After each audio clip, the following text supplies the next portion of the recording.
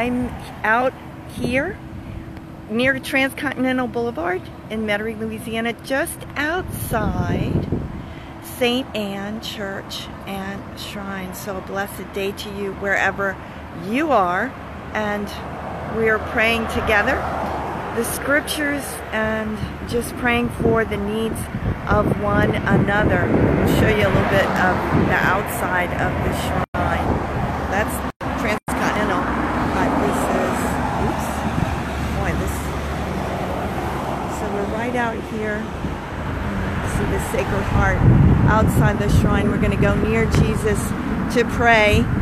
We're praying for all those, especially, you can feel the wind picking up out here.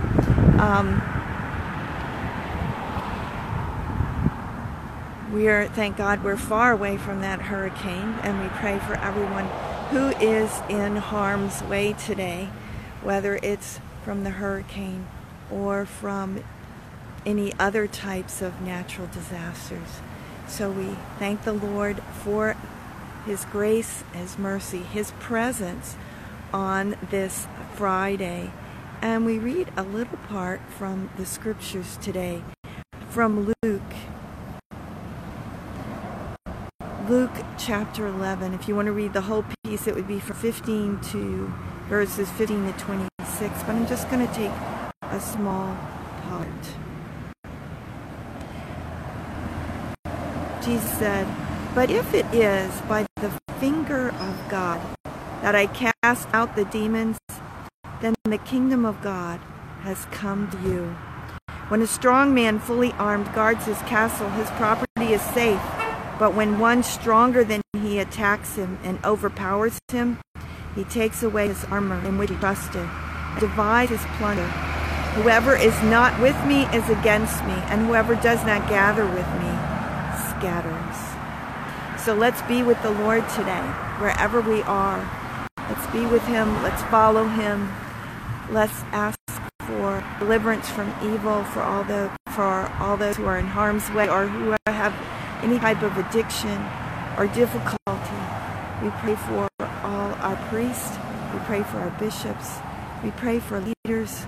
We pray for all those who are in the front lines in any way, caring for people, whether it's spiritually or physically. And we make our offering of this day.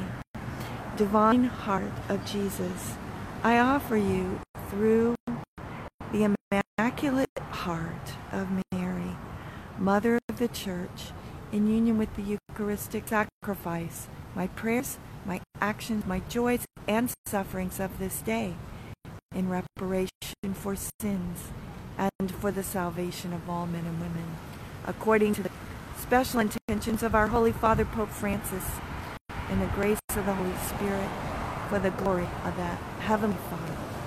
And we pray for vocations. O Jesus, eternal shepherd of our souls, send good laborers into your harvest. May God bless you and all of us. We are here at St.